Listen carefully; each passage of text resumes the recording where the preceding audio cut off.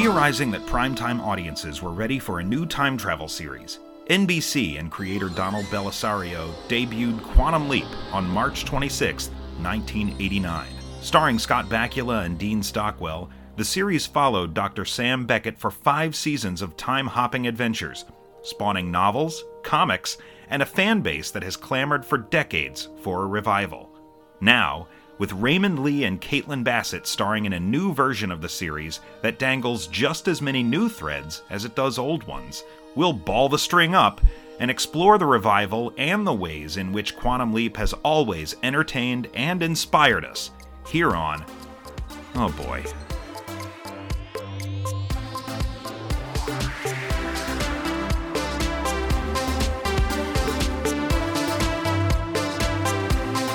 Oh boy, it's a Quantum Leap podcast. My name is Nate, and with me is a co-host we can all see and hear. It's Brian Martin. Hello, everybody. And Brian, here we are, the end of the run. Yeah, the end of season 1. Of course, we have previously discussed the season finale, but we're a few weeks removed from that now, and I gotta admit, it felt kind of fun to dig back through this season a little bit. You let it sink in a little bit, wash over you. Let it do its work, like any good Taco Bell meal would. You know, it's gotta get in there, do the dirty work. Just get a general feeling about it. You're not as analytical about each and every moment. You just kind of get an idea of, okay, how did this strike me? How do I feel about what I saw in a more visceral sense, I guess? Yeah, it's more about emotion than it is analytics, for sure, at this point. I also, to be fair, I was appreciative that the season ended when it did because it gave me a chance to actually watch The Mandalorian, so I appreciate that. Yeah, we could talk about that. Oh, no, we'll be here all night talking about The Mandalorian. Yeah, we just finished that here in my house as well. What a time to be alive. It's all I can say about The Mandalorian is I just watch that show and I'm like, I can't believe this is happening to me. That this is a thing. What an amazing time. Yeah. Well, I've poured another beverage, polishing off the last of the bottle. Oh, dang, man. Yeah. Wow. You're going to have to get a new one. Well, don't worry. It's waiting in the wings. I did all my drinking before I came out. You know, I can't remember at this point if I'm supposed to be pro or anti Bud Light, but I had a couple. Yeah. Okay. You know, I mean, I know I'm supposed to not like drinking it. That I've been clear about. Yeah. But politically, I don't know where we're at right now this week. So, anyway. Well, speaking of where we're at, we got a few things we're going to try and cover. This is our superlatives you talked about, kind of a season wrap-up. This is going to be a retrospective on the season. We've got some superlatives to hand out here. It's going to be very exciting. We could call it like the Ziggies. You know, we've got the... This is like our season award show. It's the first annual Ziggy Awards. Except we don't know that we necessarily came down with the same award winners for each category. No, absolutely not. I think we probably have different winners in some cases, but not all. So, right. And you and I have not discussed this. We have not. Aside from the categories, we are going to be going through and just reminiscing about the season, discussing our favorite episodes, our least favorite episodes, changes that have been made to establish canon and how we felt about those, guest characters, fan service, who our season MVP would be, and I've kind of alluded to this. I think you in gave the that past one away pretty heavily. And the best Ben and Addison moment, in addition to giving the season an overall grade. And Nate and I will each be doing this on our own. So we'll see how closely we align. I feel like it's going to be pretty close. I think it's going to be pretty close. What I hope is that, one, we look back on the things that we liked a lot about the season. Two, when it comes to the things we didn't like, we can give people a roadmap in terms of episodes to maybe skip, and then episodes to really, really hone in and focus on. Yeah, because there are some episodes that you can skip. Absolutely. Absolutely some skippable Even episodes. with the season-long storyline, there's some things that you probably don't need to cover. And I tend to wonder whether we have any audience members out there that hate listen just to argue with me. Oh, man, I hope so. I hope so, too. I would do with some good hate listeners right now. I did a little bit of gallivanting around the internet over the last week or so to kind of see what other people were saying. And what I've been able to find is a very positive response. A lot of episodes that I really tore into on our podcast, yeah, and things where people are like, wow, I love this episode. And I'm like, uh-oh. I wonder how off the mark I am with my opinions here. But if we can have some conversation about this with people who are out there reviewing the show, I would love to have it. True. Because, I saw a lot of positive reviews about the finale in particular in the days and weeks that followed. And I am on record as saying I enjoyed the finale. Yeah. It is a sort of middle of the road episode for me, but I did enjoy it. Right. I wouldn't have gushed over it, I think, quite like some of the folks I saw. But yeah. That was one of the more surprising things that I found, because I found similar reactions from people online, and I really, really very surprised by that. And I think I mentioned it at the time, but I'm also very surprised by your reaction, honestly. That I liked it at all? Yeah, honestly, a little bit. There are several episodes where you mentioned that they're really going to have to pay this off. They're really setting this thing up. Boy, They're really going to have to come up with something. And to me, they didn't. But we'll get there. I feel like we've got enough to cover here that we might be here all night. I wonder how much we're going to spend talking about the finale, because I got to be honest, not a lot on my list comes from the finale. So okay. We may not touch on it. Well, we do have 2 lists. That's true. So, Nate's going to mention the finale. I may mention the finale.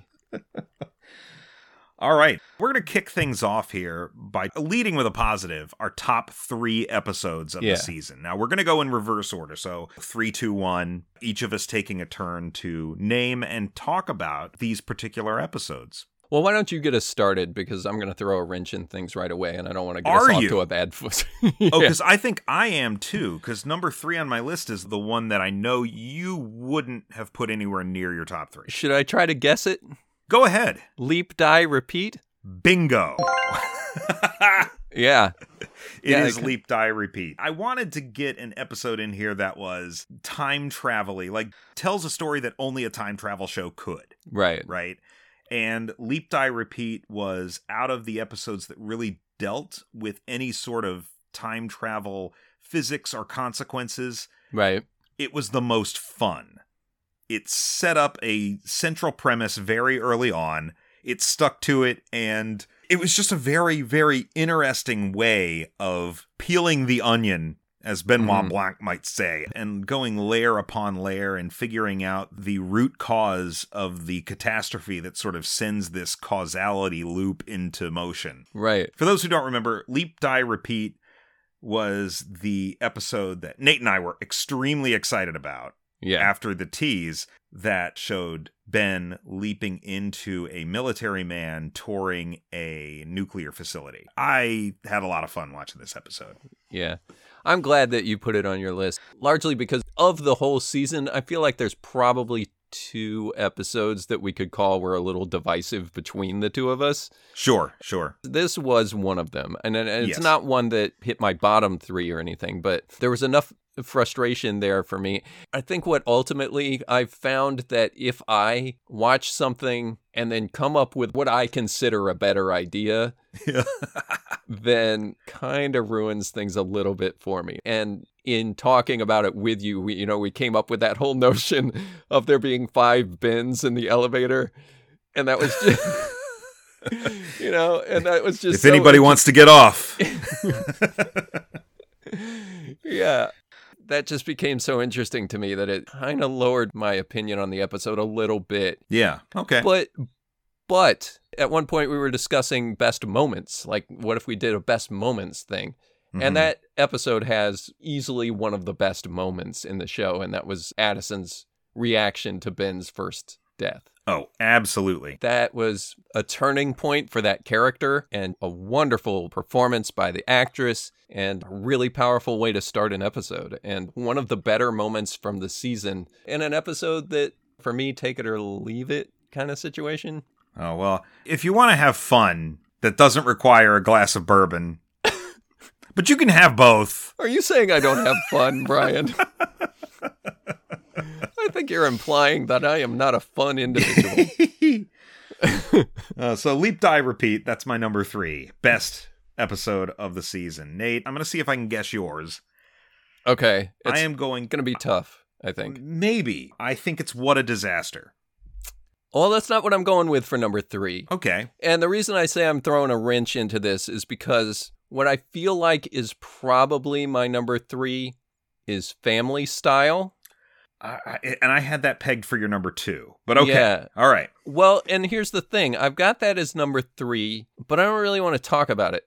What I've got, because the thing that's great about Family Style is the nostalgia factor and the atmosphere and the feeling that episode has, which is so similar to the original series. Yes. Which is what brings us both to this in the beginning. But when I was really trying to come up with the top 3, like which ones were my favorite and which one would I really want to talk about, we were talking about that visceral feeling that you have when things just kind of wash over you. Mm-hmm. And the one that kept climbing the ladder was O Ye of Little Faith. Oh,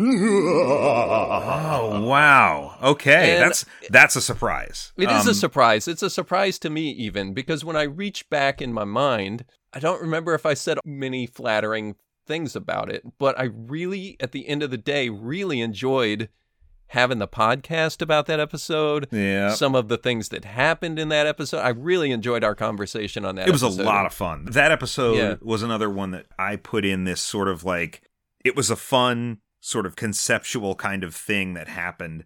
And the timing with it being like a Halloween episode. Mm-hmm. Mm-hmm. Like it was just, it really did scratch an itch. And I get what you mean, like in it being something that's kind of this feeling that washes over you. Yeah. It really stands out as unique. Exactly. This is one that had an atmosphere that the other episodes didn't. Oh, yeah. It was directed by someone, is what it felt like. Yeah, exactly. Like it seemed cinematic in a way that only a few other episodes have. Mm-hmm. Definitely had a different feel. All the characters were a little quirky, and everyone in the episode was interesting enough when they were on screen. And yes, yeah. What I've decided that I really liked about that episode is that this was one where Ben was isolated, and he was by himself the entire episode. And that's not to say that I don't like Addison, but it was nice to see him left to his own devices, and how do I figure out what's going on here without the aid of Ziggy or the team back in 2022. And it really worked for me. One that has lingered in the back of my mind. So as much as I think Family Style probably should be number 3, I'm going O Ye of Little Faith. I like it. Yeah, Family Style was neck and neck for number 3 for me too. And the only reason it didn't make it was that there's a little bit of plot contrivance at the end of the episode, I felt like, with the food critic and the wedding party that they just like, sure, you can use our event space for your pop-up restaurant. It all came together a little too conveniently, but there was so much that worked about the episode that it really was a close contender for number 3 for me. Yeah. One of my favorite things about that episode is the gun-toting enforcer guy that's just there for that one scene. Yeah, that it's just so meathead. Bizarre. Yeah. Yeah, it's so weird. So number 2. All right, so now I'm wondering if we're going to get some crossover moving forward, I think. Probably so, yeah. My number 2, I gotta be honest, I was a little bit surprised to find that I was putting it here after everything we've been through, but we dipped back to this episode so much throughout the season. It became an early sort of standard for this show that we were comparing every subsequent episode to for much of the season, and that is What a Disaster. The first episode of this show that truly felt like Quantum Leap.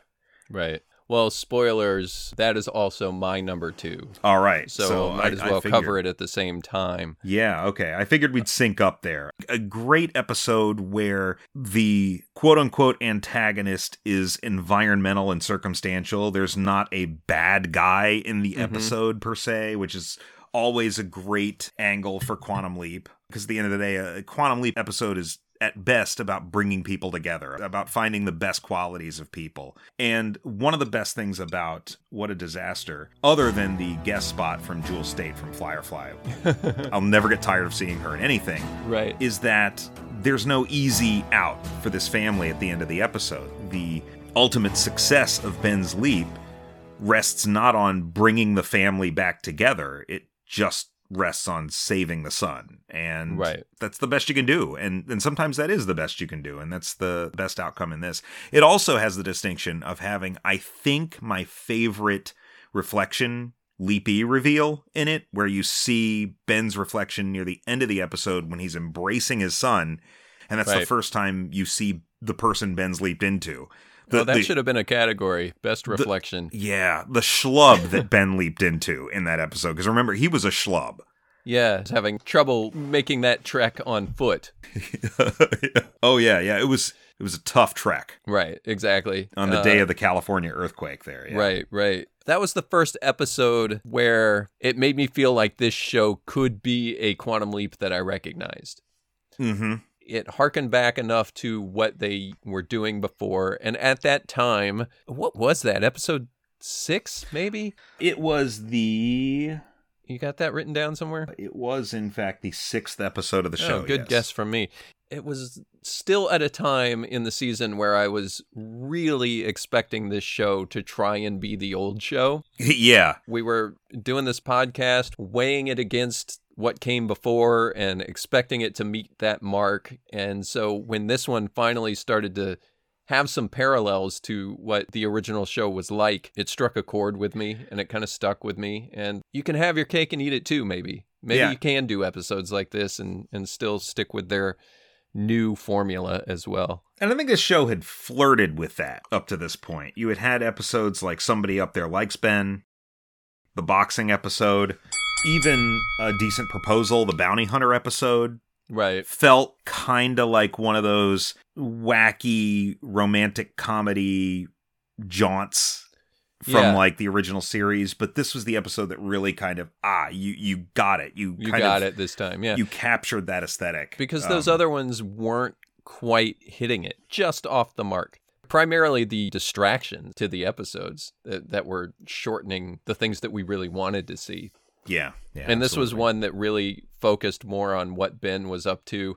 Addison had a helpful role as a hologram, and it just struck you with the feels, honestly. Obviously, number 2 for me, number 2 for you. Top of the line for this show. I don't think number 1 is going to come as a surprise to either of us, anybody who listens to this show. There was one episode that just stood leaps and bounds above everything else we got this season. You almost wanted to stand up and applaud at the end of it. It was like, wow, that was an incredible hour of television. And of course I'm talking about Paging Doctor Song. No, I am talking... I was going to make that joke, but I didn't know how to deliver it. Yeah. SOS is the episode I believe is probably Nate's number 1. That is absolutely my number 1. That is my number 1 as well. God, I mean, just by any reasonable metric, a solid hour of television. I mentioned it when we covered the episode, but the thing that really drives it home for me is that realized I was literally sitting on the edge of my seat, leaning forward.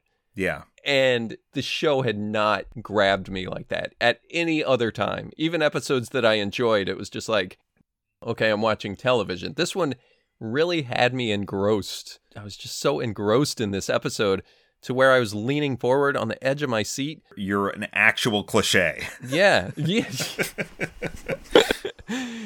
It's true. And to elicit that kind of thing from your audience, it was very well written, well directed, and even though the overall narrative ultimately kind of fizzled, that revelation at the end with Walker being Martinez. Yes. I mean, it was just a holy crap moment. It punctuated what was already a great episode. Yeah. I'm glad you brought up Martinez because I think that one of the ways this episode benefits is that you don't know what the outcome could be. Mm-hmm. The leap itself is about something that potentially will have global ramifications. Right. For the people in that time period, which I think it was 89. Yeah, it was in the 80s, yeah. And so you're thinking, like, what if something goes wrong here and it impacts something down the line? Because this show has flirted with that idea way more than Quantum Leap in the 90s did, where something could actually have an impact that we will be able to observe in the future. But you also have the added detail of Addison's father being involved in the leap, and that could have implications in the future. Right. And then you also have Martinez showing up. So it's just like everything here, it plays to the best possible outcomes of all of these little time travel-y things that this show is really focused on playing around with. Right. The what could change, what sort of impacts could Ben have, and how could even the smallest impact set in motion something that has drastic implications for the future. If you're thinking of it in those terms, it has that added effect. But if you just watch it on its own merits, and you're just taking this in like, I don't know, like you went to see Crimson Tide or something, you know? Yeah. Or The Hunt for Red October. Like that, It has the exact same sort of feeling. It creates the exact same emotion in you, and that tension is real. And man, what a good episode. While I was jotting this down, I knew it was my number one. SOS was this show being this show. Was Addison's father the one that he was helping? Right. I don't see. It's just there's just so much going on there that, like, I guess maybe the individual that he helped was Addison's father, but the mission was to save the submarine. So he gave Addison's father the ability to save the submarine. It was something that he couldn't do on his own because of his station, right? So could it be that the leap was because he helped her father? And maybe it wasn't the submarine at all. Sometimes you got to trust people to achieve your goals, Like the lesson that Ben had to relearn later in the season. Right. That's an interesting aspect I don't think we talked about before. The reason I think that the facelessness of the people that are ultimately saved in SOS is fine, as opposed to the airplane episode, is that we never meet any of the people on that boat. It's just a thing that happened. Right. And like you've said here, Ben is there to help Addison's father. On that plane, I think I might have mentioned Rube Goldberg, because that's what that whole plot is like. It's like this Rube Goldberg style plot where, like, oh, it's this thing. Nope, it's not that thing. Whoop, it's this thing. Nope, it's not that thing. Yeah. And it makes less sense for the people on that plane to just be faceless people, because he's spending time around them. We're seeing them in every scene.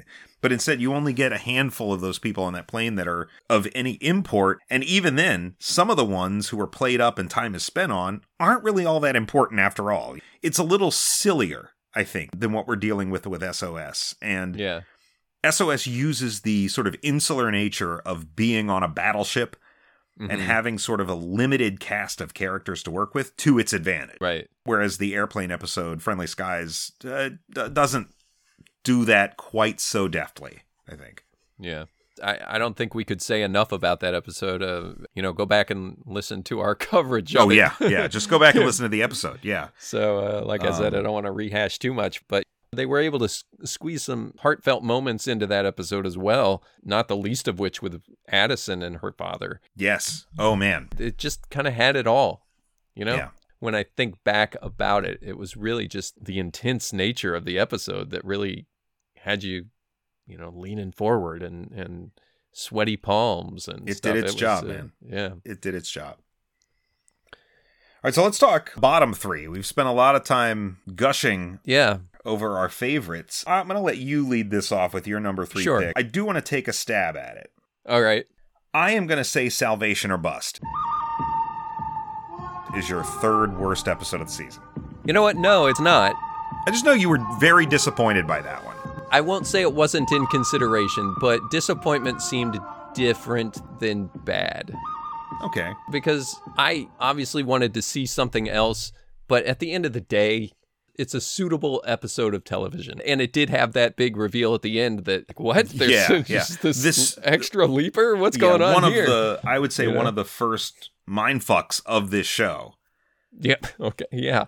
But what actually made the list here, number 3, I've done the same thing with my bottom 3 as I did my top 3, which is what is probably the third worst episode in my mind is Fellow Travelers. Is that number 3 on your list? That's number 3, but the one I want to talk about is Judgment Day. Okay, all right. Okay, no, I love it because number 3 on my list is Fellow Travelers. Oh, okay. All right. Well, then we can cover a bit. So we're going to do both. Okay. Yeah, we can do both. Okay. All right. Judgment Day. All right. Yeah. It might be just because this one is most fresh in my mind. But as we said early on, and I heard all these glowing reviews of this episode all across the internet, and it just made me think, what's wrong with you people? Is it one of those things where it's like, There have been movies or TV shows I've watched that I was like, well, that was fine. And then reviews are like, oh, it's amazing. It's the best thing you've ever seen. And then I hate the thing more. It could be. Because of the good reviews.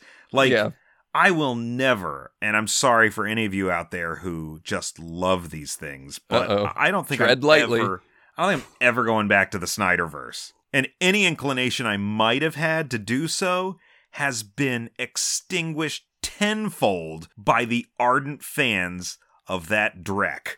Oh my gosh. I think you probably just lowered our audience by 30%. But 30%. I can deal with 30%. I think I can. No.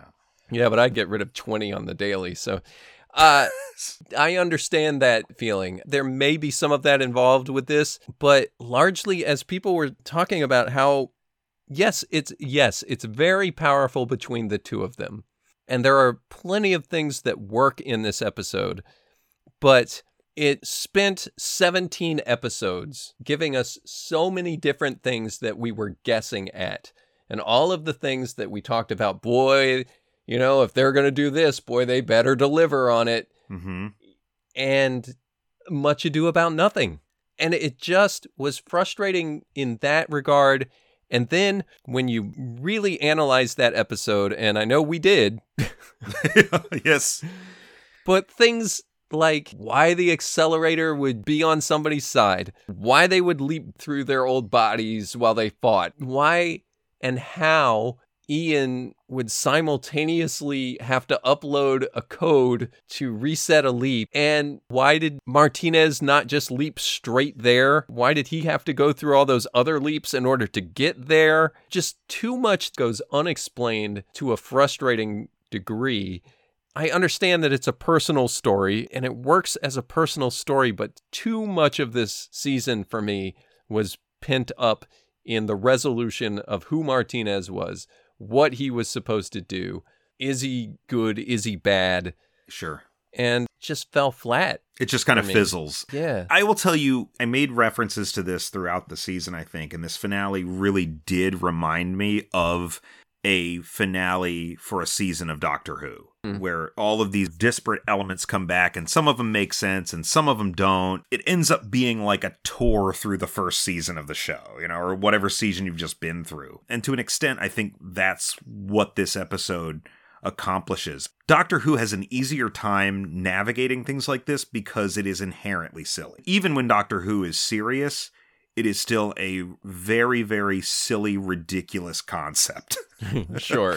And Quantum Leap has not set itself up similarly in terms of tone and just the potential for wackiness. Especially when I'm thinking of the falling backwards through previous leaps that Martinez and Ben do, that feels like a wacky moment, even though the two are fighting. And it's not supposed to be wacky, though. No, but that is probably, as far as the camera work and stuff, I really loved that sequence. It felt like very disorienting, and it felt like they were literally falling into leaps. Even though, again, it makes absolutely no sense, right? And like, none of it makes sense. Yeah. I will concede that point. 100%. And it also doesn't, I also don't think that we drove home, as they were doing that, what was he doing to history? I was having that conversation with another friend of mine about this episode, airing these same grievances. And one of the things he pointed out, we talked about it with the Salvation and the Been Interrupted. What was he doing to the results of his leap? Mm-hmm. Was he changing things by being there? One of the things we didn't mention is that he basically ruined Walker's life by telling all those people on the bridge, get that man. Right. Get Walker. And then Walker beat up 3 senior officers on the bridge. That man is done. Yeah. In the military. You know? Yeah, no, that's over. He's ruined that person's life. And I don't think people are thinking about this when they write the episode. They just thought, what would be cool? This would be cool. Audiences will think this is cool. Trust me, audiences don't think that hard about this sort of thing. There's no way these two guys are going to be sitting here at almost midnight on a Wednesday. Sure. I'm with you on that. I can understand why it was disappointing. And I will bring up probably the thing I was most aggravated about as we move through this. Okay. With regards to the finale. I just don't think it works either. There's too much that's just for convenience sake. Mm-hmm. Sure. There's too much that is just unexplained and like it just happens because it happens. But just so that we don't continue to rehash things that I've already, complained about. One of the things I thought about, and maybe there's an answer that you can give me, but Ian leaps back to tell Ben to leap to save Addison. Does that mean that Ian somehow leaped after Martinez? Or do they remember something from 2018? Or, like, at what point did Ian leap? Ian leaped after Martinez leaped. But at that point, the time travel was so outlawed that the government was sending an official to end time travel. How did Ian... I'm pretty sure the timeline was Martinez leaped, Ian leaped back, and then they destroyed the accelerator. Right. Ian was able to leap into Dottie, who has no connection to Ben whatsoever. Right. Wouldn't it have made more sense to leap into Addison? We talked about that. Yeah. So Ian managed to leap into Dottie, get in touch with Ben, and leap back from whence they came. But Martinez and Ben both have to go through some gravity-assisted navigation through time in order to get to the point where they need to get, because, like, it just makes the whole season not work. For me. Yes. Folks, for me. I will say that the whole trajectory, gravity, slingshotting around through time thing never, ever makes sense. Yeah. And I think that was the one element both of us thought would never make sense. Right. So, in all fairness. Fellow travelers, for me, the reason this ended up in my bottom 3 was because it is an extraordinarily mediocre episode that absolutely wastes Deborah Ann Wall. To me, there's no greater sin. I can't say it absolutely wastes her, but I would have loved to see her in a better episode. This is just ultimately a very passable and forgettable episode. I don't even know if it's that. I remember when we watched it, it was like notably bad. We were very disappointed with that because that was the one that came back. It was the one right after the hiatus, and we were like, okay, something's coming back. It's January. We've been on this winter break, and they're going to hit us with something really good because they ended on a really positive note with Stand By Ben. Right. And then that episode was the episode we came back on, and it was like, wow. It was a substantial step down in quality. And I would say it was disjointed. It didn't... Obviously, it's one of the weakest episodes in the entire season to me. And for that to be the thing that we came back from the break on, whew. Yeah. That was a rough one. For fans of the original show, I think it also had the distinction of being too similar to Glitter Rock.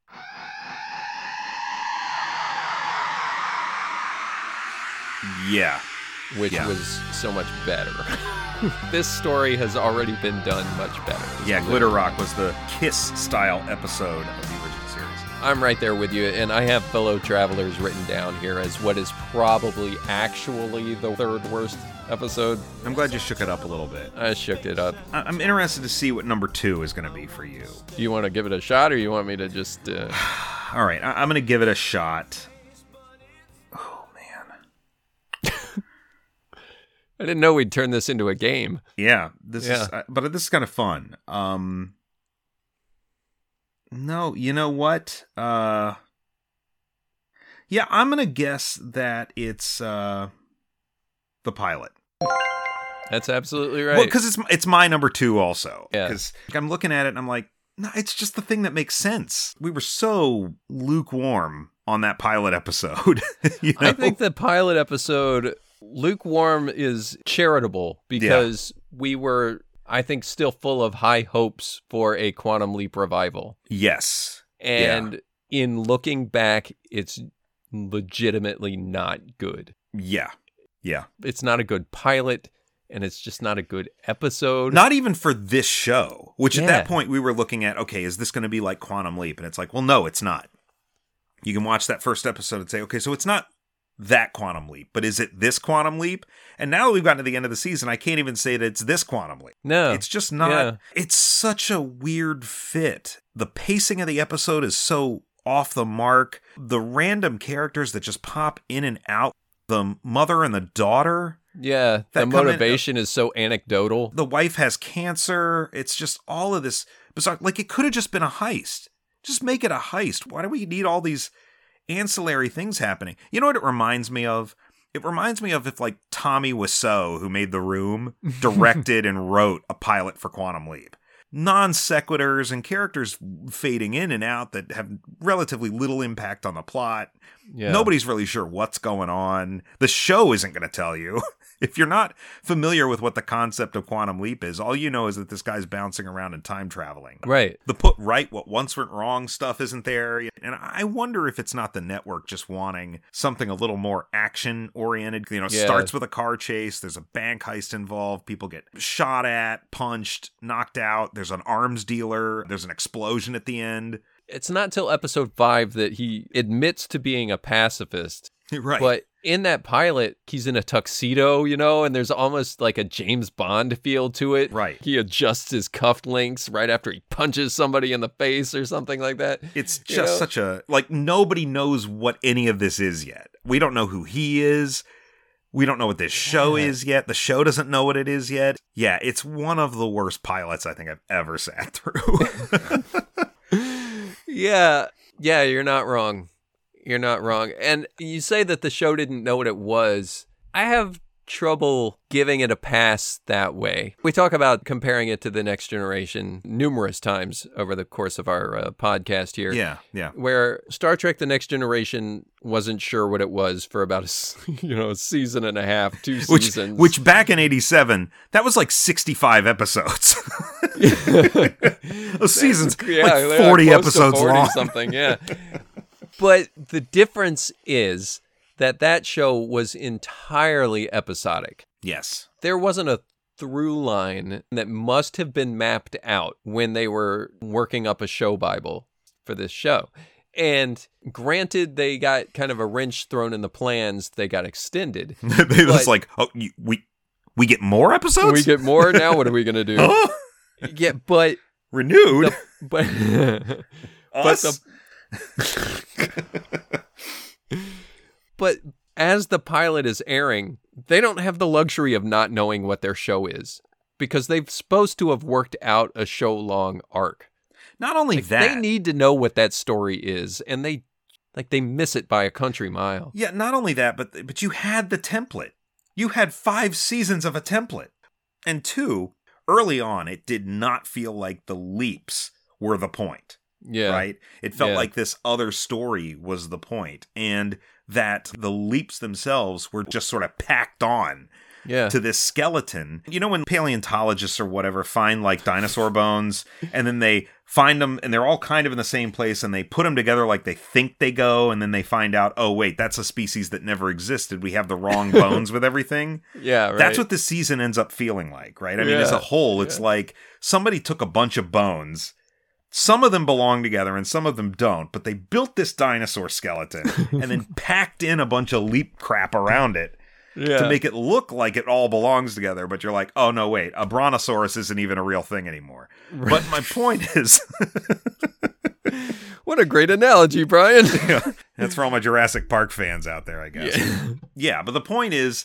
I think that, yes, they sort of reverse engineered the first half of this entire show from let's have this mystery and then pack stuff around it. And nowhere is that more obvious than that at the first episode. And those early episodes are one of the reasons that last episode doesn't work, because of how heavy those plot lines were. Yeah. It was, hey, pay attention to this. If you didn't even know whether the leap was the B plot, then you're putting a lot of emphasis on what that story is going to be. Yes. And turns out it's nothing. Yeah.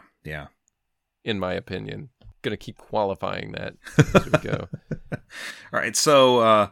I don't think we have to dance too much around our least favorite episode of the season. No, much like SOS, there's a very clear loser here. Clear bottom. Yeah. That was all of us. All of us were the losers this week. Yeah, the worst episode of the season.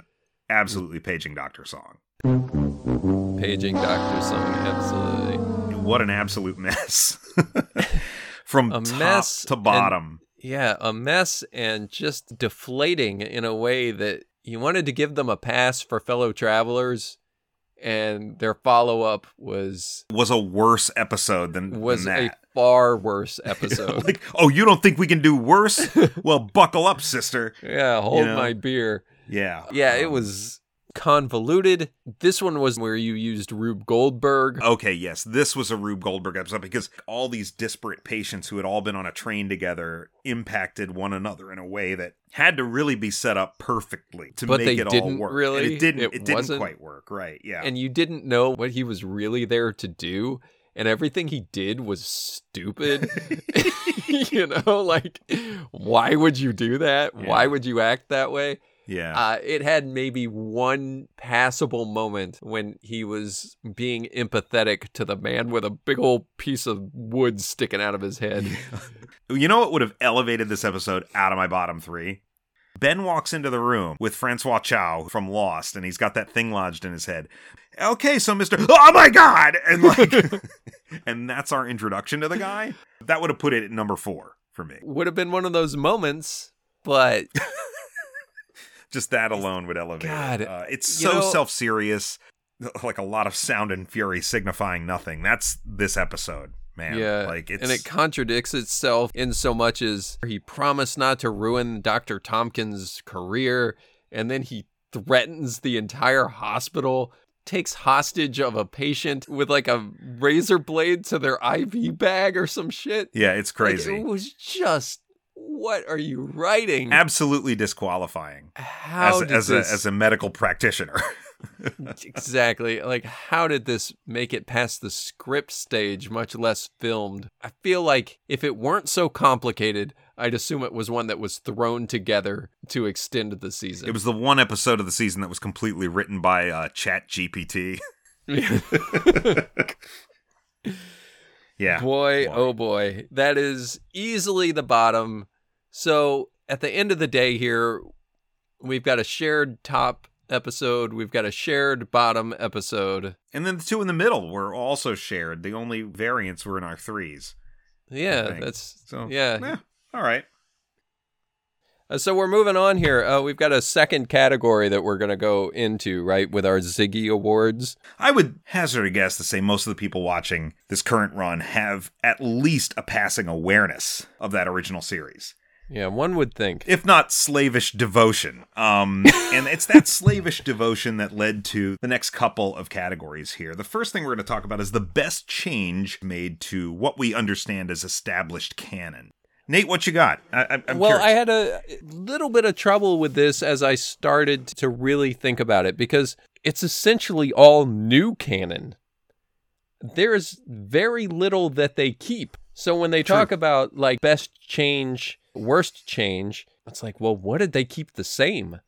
And the answer is nothing.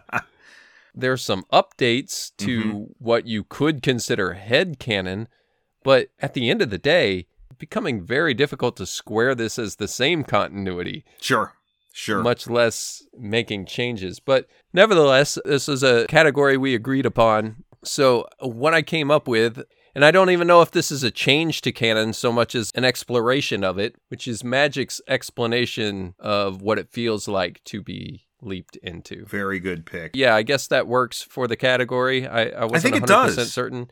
But it's definitely the thing I like the most. Yeah, I think it's an extension of canon, right? It's a further exploration. I think that's the best way to put it. Yeah, that's really good. And it's a super, super memorable moment early in the show. I think it's one that we were kind of hoping we'd get at some point, but weren't necessarily holding our breaths for. Yeah, kind of waiting for it.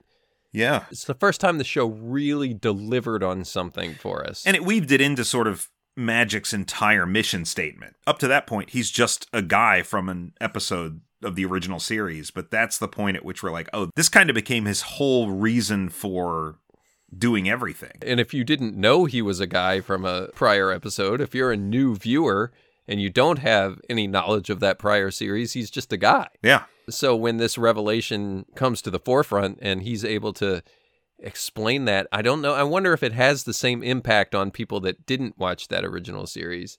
Maybe it doesn't have the same impact, but for those of us that are concerned with the change in canon or the effect on canon. I really couldn't think of a better way to describe it. Yeah. Outside of the blackouts that the hosts go through. But even that, as frustrating as it can be, there's potential to do something with that. While this isn't 100% what my writer brain would do, 90% of it is better than I could do. This notion of a gentle nudge and opening the door. And, it speaks to Sam Beckett a little bit in my head canon now. Yeah. Another leaper might approach it differently. But yeah, it was a powerful moment, and it delivered on something that really could have made or broke it. Yes. Yeah. Yeah. And I think Ernie Hudson does a really great job of selling it too. Absolutely. Yeah. Yeah.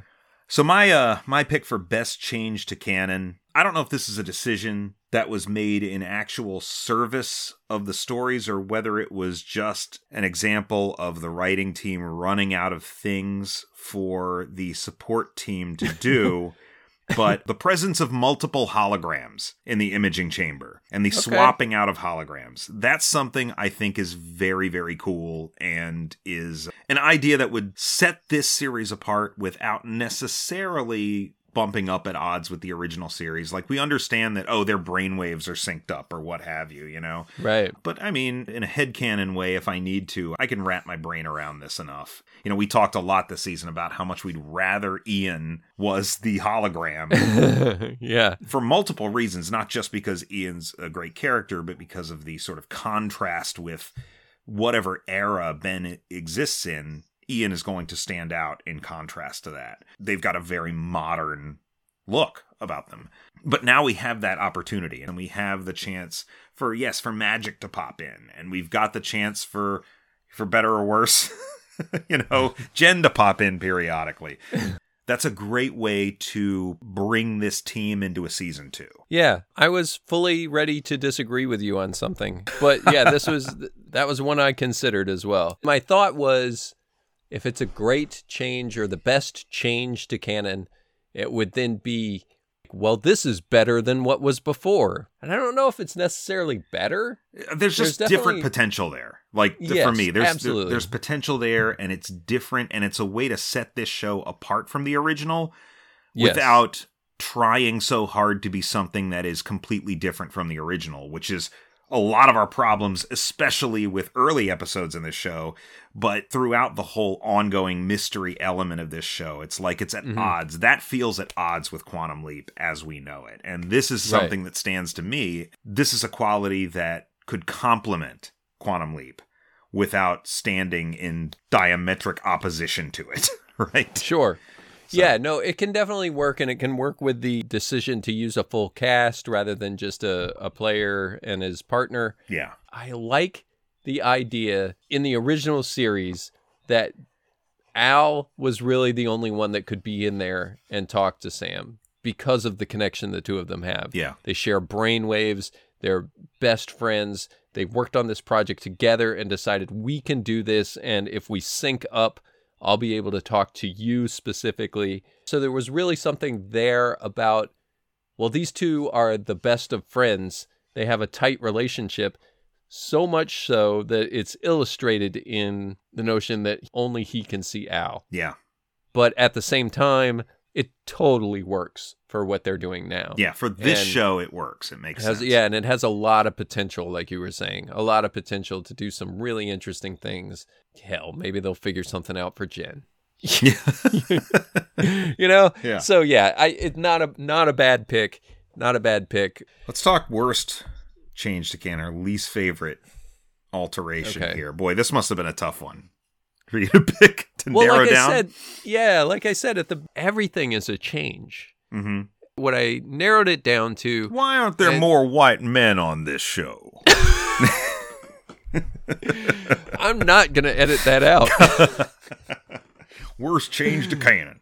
Yeah. No, tell me if this isn't a real change to canon. Okay. But the control they appear to have using lines of code to target dates and plot trajectories, this kind of lousy gravity-assisted navigation thing goes hand in hand with that.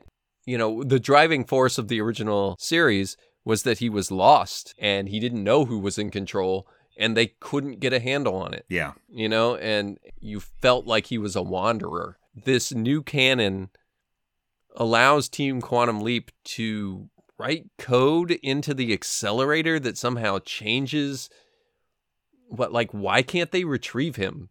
You know, why can't you just get him back? If you can do all of this other stuff, you can do all these other things. Yeah. Technology has advanced. You've got access to future records now, and Ian's been able to leap and come right back, and it's just not as good to suggest that anybody is in control except for the leaper. Yeah. I don't like this idea that the machine is in control. I don't like this idea that their technology is what's really doing the leaping. At the end of the day, Sam had control over what he decided to do. Right. Yeah. Here, it's more like the program does. I think that's probably my least favorite change. That's a good pick. That's a really good pick. Mine is also machine-based. My least favorite change here is the complete absence of Ziggy's personality. Before we begin the profile scan, I'd like to take this opportunity to express my admiration. I thought we might actually end up with the same one there. That's another one that, I had it jotted down, really considering that. Like, I can't understand why that decision was made. I get to the end of the season and I'm like, I don't know why we made that decision. Right. To just completely forgo Ziggy talking or having, not even necessarily talking, but having a personality. An ego. Yes. You see no evidence of that. With 1 million gigabyte capacity, I'm quite capable of rubbing my tummy, patting my head, and doing 1 trillion floating point operations at once. In my mind, she's still in there somewhere, and she could always just manifest at some point. That's true. But you're 100% right in that it's inexplicable why you wouldn't go that route. The red lights at the end of the penultimate episode. What evil did that red mean? lights. Evil red lights. Not to go back to the finale, but we had the whole idea that Ziggy was maybe evil. But she's only evil in the sense that she doesn't forget anything, and she keeps records of everything, like she's supposed to do. Yeah, and I was listening to some of our old episodes, and when we talked about the evil Leapers file being misfiled, and I was like, how do you misfile that report? At the time, our solution was, well, Ziggy is up to something. Right. And she's the one that filed it wrong. But now I don't think that is the case. No, it doesn't. Seems like just a clerical error, which is dumb. Yeah. Yeah. You know? Again, more plot convenience. And just kind of a contrivance, and she's not even as attractive as she was in 95. No, it just she's looks not like... as colorful. She's not a dome in the ceiling. She doesn't shoot any lasers anywhere. Right. No, it's just like any other computer. Yeah. It's like any other computer now. Good pick, Brian. I agree. Poor Ziggy. All right, so let's talk best guest character / actor. Somebody not in the main cast. Yes. Part of a leap. Did we go with the same person here? Just in case, I'm going to throw some honorable mentions out there. Okay, good. Let's do those. My first honorable mention is Josh Myers as Percival Gray. From O Ye of Little O Ye, Faith. Little Faith. Yeah. Good pick. Yes. I really enjoyed his kind of wormy personality. Yeah. The way he caved at the end. I really enjoyed that performance, and I enjoyed that character and all of the characters in that episode that got it all the way up to number 3 for me. Yeah. Just quirky people, and he was my favorite in there. My other honorable mention is Sierra Riley Wilson, who played Leah in Stand By Ben. Yeah. Oh, she was great. There was an innocence about her that was really genuine, and she was just so likable. That whole crew was great, and she was the standout among them. Absolutely. Yeah, they were all great. But then she became the victim that they had to rescue, which wasn't necessarily a damsel in distress situation, but she's the last person you want to get captured and pulled away. Yes. Her victimhood does not define her as a character. She doesn't exist solely to be a mark. She is a fully fleshed out character whom you come to like that is then imperiled. She's kind of the heart of the group. Yeah. And then that heart gets ripped out. Bravo. Good pull. In lieu of the fact that I think we probably share a number 1, I'll pick that as my number 1 just to...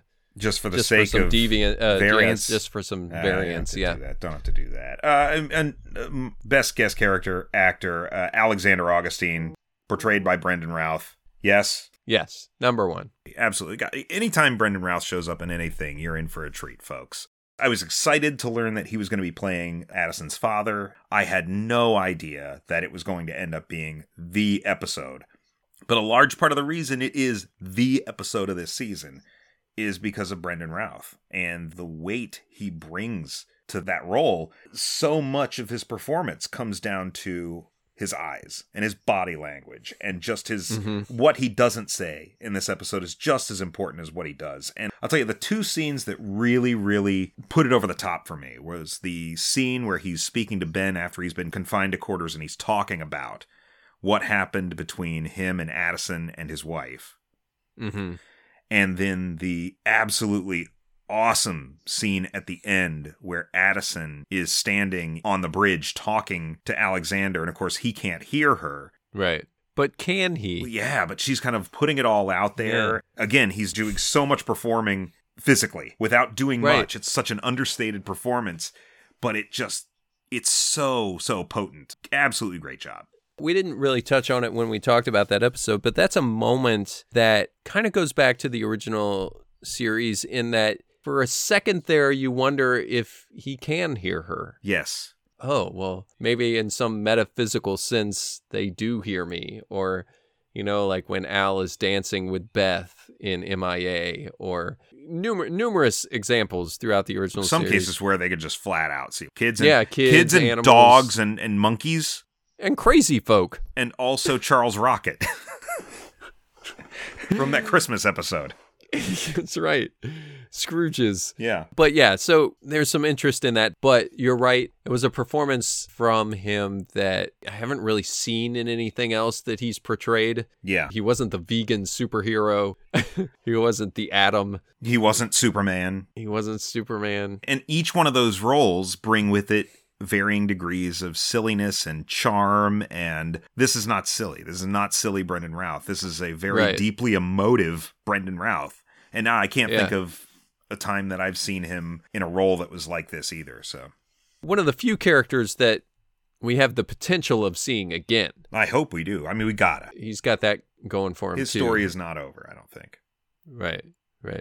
So let's talk. Next category here in the Ziggies is the most fan servicey moment.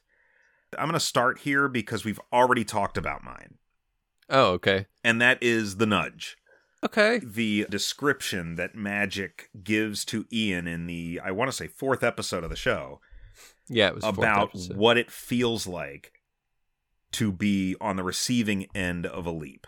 We talk about SOS kept us on the edge of our seat. Right. That scene where he's just explaining the whole process. That was where I found myself leaning forward involuntarily. Yeah. It's something, that's another moment. I don't know whether it's a validation or something like that. It's just like a moment I've waited 30 plus years for, to hear it explained, and to hear it explained so well.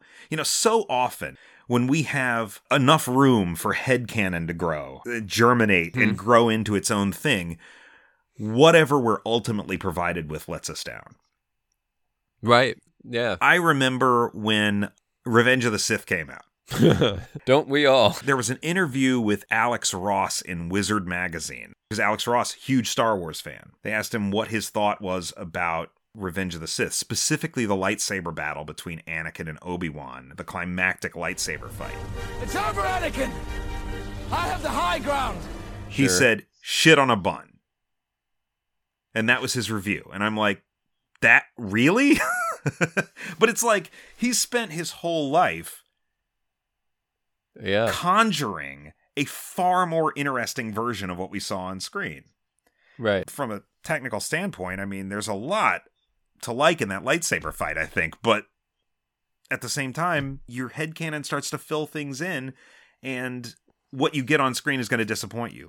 This didn't disappoint me. Magic's description of leaping and being on the receiving end of it didn't disappoint me one bit. It was just like a magic moment. Yeah, and that's a magic moment. Yeah. Is that a pun? That was a deliberate pun. Okay. And I think we should add that as a new segment on the show. A magic moment? This magic moment. No, yeah, that's a really, really good pick. You're right, we've already discussed it, but you're right, it's a situation where they don't let you down. Yeah. It is interesting for you to pick that, however, because fan service. Fan service isn't necessarily a good thing. Right. So I wonder, I had 3 picks, 3 potentials, and You had some honorable mention to... No, I'm not going to honorable mention anything because I'm sure one of those 3 picks is your pick for All this. right, well, let's find out. But yeah, fan service a lot of times is just like, oh, come on, that's just fan service. And that's the route I went. Yes. Early on, probably the pilot, this fan servicey moment that I chose was the holographic image of Sam Beckett that they used to show Scott Bakula to everybody in, I think, episode 1.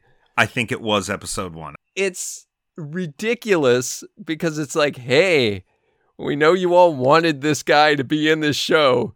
He's not, but here he is. That's a good pick. And the shit of it is, the holographic image that they used is a very recognizable marketing image from the original series. Yes. It's like him in that weird jacket that he never wore. Yep. You know, Yep. And it's just like, well, Scott Bakula is not going to be a part of this show. Where do we get an image of him? Let's reach back into the archives of NBC Universal. Somebody have a season 1 DVD we can borrow? Exactly. Come on, folks. Good pick. Good pick. Yeah, that is my most fan servicey moment, and not in a good way. My runner-ups there, my honorable mentions were Janice's imaging chamber and Al's old hand link, which both kind of go hand in hand. That's why I those cancel each other out, and I was almost positive you were going to bring up the imaging chamber. So I was like, forget it. Yeah, if it wasn't such a big letdown. Yeah. That's one of my big disappointments on that. Like, maybe you and I were building that up bigger than it needed to be. No, it was and I think I mentioned never expected to do anything with it. It was the Supreme Leader Snoke of Quantum Leap. There's been an awakening. Have you felt it? Like, I'm just projecting so much onto it. How could it be, though? Yeah. Like, how do you use that for 2 seconds in what turned out to be my 3rd favorite episode? Yeah, I don't think it's fair to say it's Snoke. Yeah, because Snoke was literally everybody projecting on him. And the imaging chamber is such a huge deal. You can't introduce that and have it be a nothing burger. I don't know. Right, exactly. And she uses it to no effect. Like she uses it to scare the shit out of him. Yeah, inadvertently scare him, and then... I just don't understand how any writer putting pen to paper couldn't come up with something creative to use that for. Yes. Yeah. So it doesn't serve me at all as a fan service moment. Fair enough. It just kind of pisses me off. Fair enough. So next up, we've got Best Ben and Addison Moment. I came up with this category mostly because my opinion of the two of them has shifted so much since the beginning of the season, where I very vocally said I don't buy them as a couple. Right. And that changed. So I wanted to give us a chance to kind of look back on those moments. I have 3 that I narrowed it down See, I had a lot of trouble coming up with them. I'll say my first thought, and this didn't make my list because it didn't feel like a Ben and Addison moment, but it was that scream in Leap, Die, Repeat. Yes, when Addison finds out Ben is dead. Yes, it does. It's one of my 3. If that counts, then maybe that's mine. But I've got another one here that I ultimately chose. Okay. Because I felt that like that was largely just an Addison moment. I counted that because that was the moment where I got it. Okay, was that your number 1? Did I just pull it out of the air? It is not my number 1. Okay. You might have to help me out about when this actually occurred. Ooh. But my number 1 moment was the exchange of, I love you, that's great. Oh my God, yeah. They gave us what they were really feeling. Yes, you get the impression that this is a person that's happy, not just because he feels the love, but because he remembers he feels the love. Yeah. It's not just realizing it, it's realizing that you had already realized it and forgotten about it. Also, it's prior to that moment in Leap, Die, Repeat. So yes, it worked at the time because of the dialogue was so good and Raymond Lee really delivered it. And in retrospect, it becomes my favorite moment. Because at the time, it was still sort of like, yeah, okay, these two. Yeah, all right. But I love you. that's great Yeah. is a good moment. What was built on top of it really, really lends a lot to it, I think. I don't remember the specific episode that happened in, but it must have been around Stand By Ben. I feel like it might have been What a Disaster. Maybe it was. Maybe it was. I just remember Stand By Ben was one where he was actually imperiled. There was a chance he was going to die. Mm-hmm. I don't know. It's somewhere in there. It's somewhere right in that run, I think. It happened in this season, folks. Definitely. I promise. We got it narrowed down to like a 3-week span, and I know it wasn't O Ye of Little Faith. Right. So, that being said, it was definitely O Ye of Little Faith. That's a really good pull. Yeah. Mine is quite a bit less romantic, and it was the sequence following Ben getting stabbed by Martinez in Ben Interrupted. From the time that he has to claw his way up that ladder, get in the car and lay on the horn. Addison basically talking him through not dying. Sure. And the two of them in the car together as he leaps. That was... Damn, man, that did it for me. Yeah. That was a riveting sequence. The episode is paced in such a way that you think this narrative is just going to keep moving at this same clip. I never thought the last 6 or 7 minutes of this episode were going to basically unfold in real time and have nothing to do with anything that came before it. It's just like, holy shit, Ben's bleeding out. And cauterizing a wound with a cigarette lighter. Yeah. And Addison walking him through that, and the trauma that she's dealing with on all of these leaps kind of comes to a head there. I thought it was a real powerful scene. Yeah, and by that time they were in a relationship, a believable relationship for the audience. Yeah. All right, so next up, season MVP. This is like the stealth person who, over the course of the season, was the one thing you could always rely on. I feel like we could probably say this one in unison, but maybe I'll be surprised. My pick was Addison. That was my pick as well. Yeah. If you had asked me mid-season, I would have said Ian, but... Yeah, I thought about going Ian just because I knew you were going to choose Addison, and I thought, at the end of the day, who else is there? I have been very, very vocal, I think, in the last few episodes about how I think Addison is the MVP of this show. And so... I think it can take time for a new show to kind of find its true mission statement, figure out what it wants to be when it's a brand new one. I expect more out of my Quantum Leap on day one because we have a template set up, but anyway. Sure, yeah. But it can also take a long time to figure out, like, where is the heart of this show? Mm-hmm. And I don't know that the show has quite found its mission statement yet. But I do think that by mid-season that they had figured out that the heart of this show is Addison. And nowhere was that greater than in SOS. That's where it kind of comes into stark contrast for me. But I also want to go back and think of, Caitlin Bassett. We've talked about this is like the first acting gig she's had. And the moments that she's had as that character throughout this show, it's like, you wouldn't think this is a person who hasn't been doing it for a decade and a half. She's the one that we talked about week to week. Yes. As far as acting. And honestly, she's the one that makes us believe that relationship. Yes. Raymond Lee, love Raymond Lee. Can't say enough about Raymond Lee. But Ben is just kind of the one that's like, oh, I love you. Right. I love you, Addison. And she's the one that reacts to loss.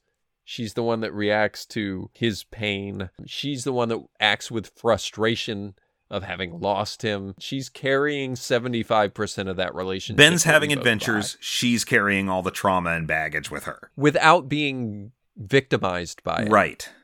Right. She's a strong character, too. She's the one that feels like she should be the hero. She feels like she should be the one in there doing what Ben is doing. Right. That's maybe the most interesting thing about her character that we learned throughout the course of the season was that she was supposed to be the leaper. I think they mention that right away, actually, don't they? Early. I think it was maybe the 3rd episode or something. But what that must feel like for her as well, to actually be in this role that you never anticipated being in. There's a lot that's already there. There's a lot of potential in that character. I mean, she doesn't carry the series on her shoulders, but she lifts it up. Yes. For sure. So next we're going to talk about what character is the one to watch in season 2. I'm going to let you start on this. Oh, man. Okay. I'm just going to get out there. The one I picked is Janice Calavici. Okay. And I'll tell you why. It's because other than being a legacy hire, I don't see any purpose to her remaining on the show. So I'll be very, very interested to watch what they come up with to keep her there. Do we know that she's definitely there? I don't have any idea if she's there or not, no. At the same time, it'd be weird if she just wasn't there at all. True. You know? True. There was a moment where we were almost certain that she would be series regular season 2. Yeah. I think that's probably still the case. I don't know why necessarily. It feels like it would be redundant. It also feels like it couldn't be left out. She'll come out of the commissary. It's like, somebody ate the last donut, but I'm not going to tell you who it was.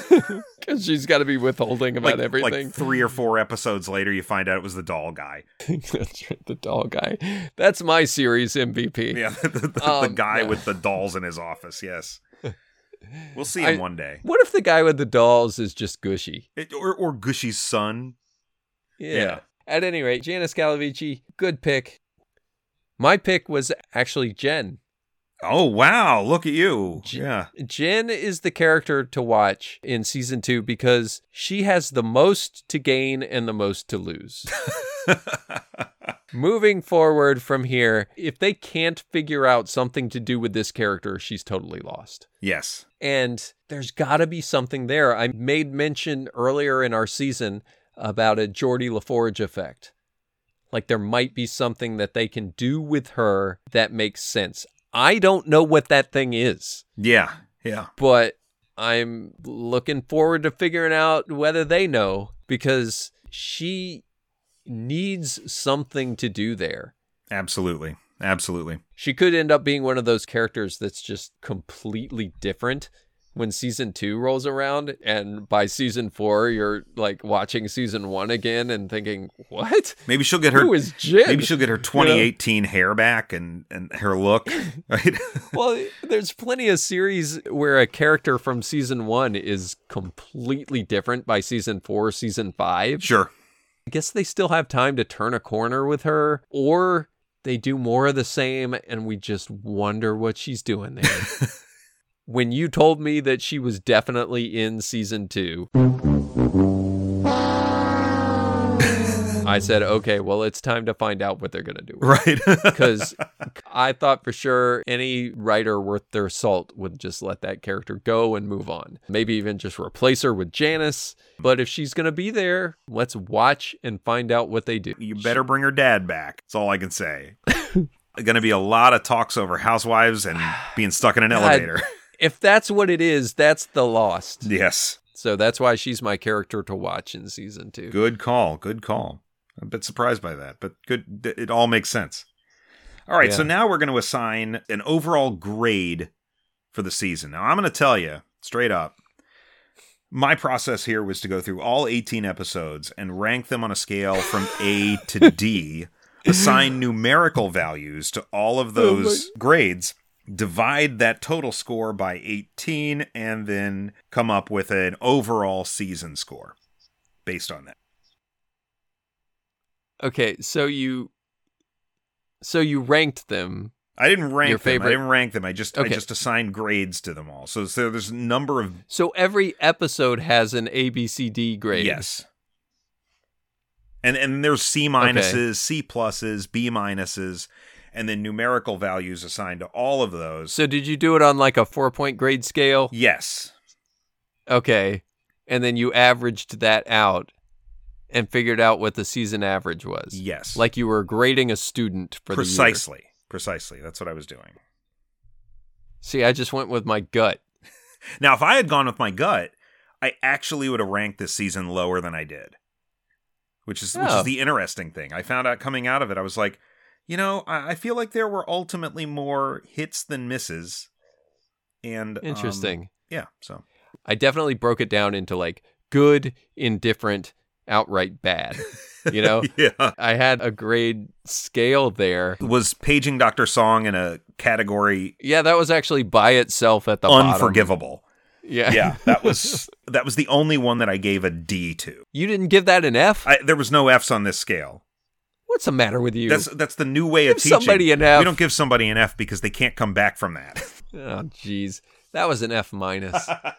Okay, so that's your D, and okay. And then everything else between Paging Dr. Song and SOS ends up somewhere in the C and Bs. So what'd you come up with? What was your average? My very scientific method here gave this season overall a B-. A B-?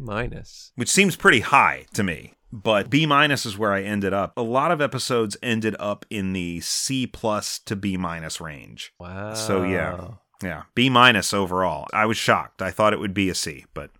I'm shocked. That's the numbers. What am I going to do? It's the numbers. You're going to have the student come and argue about their grade and just be like, I'm sorry, I can give you extra credit. Would you like the 19th episode? Those are the numbers. What are you going to do? No. Wow, gosh, given the way that we've covered this season back and forth, I feel like you've always been the voice for the show. Yes, like... You've been lifting it up. Like we talked about me being the villain. And B-. That's lower than I anticipated. Wow, okay. All right. I went with B-. Wow, no way. Yeah, only because of what I perceive the audience to perceive me as. So you thought you thought B- was going to be lower than what I did. I honestly did. Wow. Yeah, I thought you were going B+, A- area. Oh man, it takes a lot to get an A out of me. If SOS is the best you can do, you got to step up the game on these other guys. Like that's for me, you know. Interesting. Yeah. I feel like had I known you were going to go B-, I would have gone with my greater feeling was kind of C+. Okay. I was like at a C+, and then I thought, you know, I don't know if I can say C+ and also run a podcast about this show. So gave it the benefit of the doubt, gave it more of a B-, but it's right there. Since you said B-, maybe I'll settle closer to a C+. But yeah, it's right in that middle area. I think this is right because you can see the potential. There's plenty of frustration, but you can see the potential. And the most important thing is that there's a lot of room to grow. And I think this season has demonstrated what works, what doesn't work, and Season 2 is really going to be the proving grounds. Like, did you learn the lessons of Season 1, and are you applying what you've learned to Season 2? That's what I'm looking for. I'm looking for improvement, and there's room here for growth. This is a decent start. Well, the thing that's most interesting to me is that you preface this with, had you gone with your gut, you thought it would be lower. I thought it would be a C. I thought I was going to go C because I was like, so much of it was just sort of average to me. You know? Yeah. That was before I individually rated each episode, and I went through it and I was like, oh, you know, I did like that episode. You know, like, Atlantis is a really good example. I'm so far removed from Atlantis now, but I liked that, you know? When I go with my gut, I'm right there at a C as well. It really is a roller coaster of ups and downs and ups and downs. And the downs are really low and the peak is really, really high. Yep. And, you know, that's batting 250. Yeah. I want to see more from this team. More meaning I think they can do better. Yes. I look forward to seeing whether that's actually the case. Absolutely. Well, folks, thanks for listening to this awards spectacular. Share your thoughts with us. You can email us at OhBoyQLPod@gmail.com. That's OhBoyQLPod@gmail.com. You can still find us on Twitter. We've never had blue checks. I'm at Captain Burn, CaptnBern. And I'm at Action Nate. And the worst change to canon, there's no waiting room. Except the one that we're in. Exactly. We're the only ones with a waiting room, folks. You got to come here if you want it. Until next time, I'm Brian. And I'm Nate. And that's where we'll be, here in the waiting room.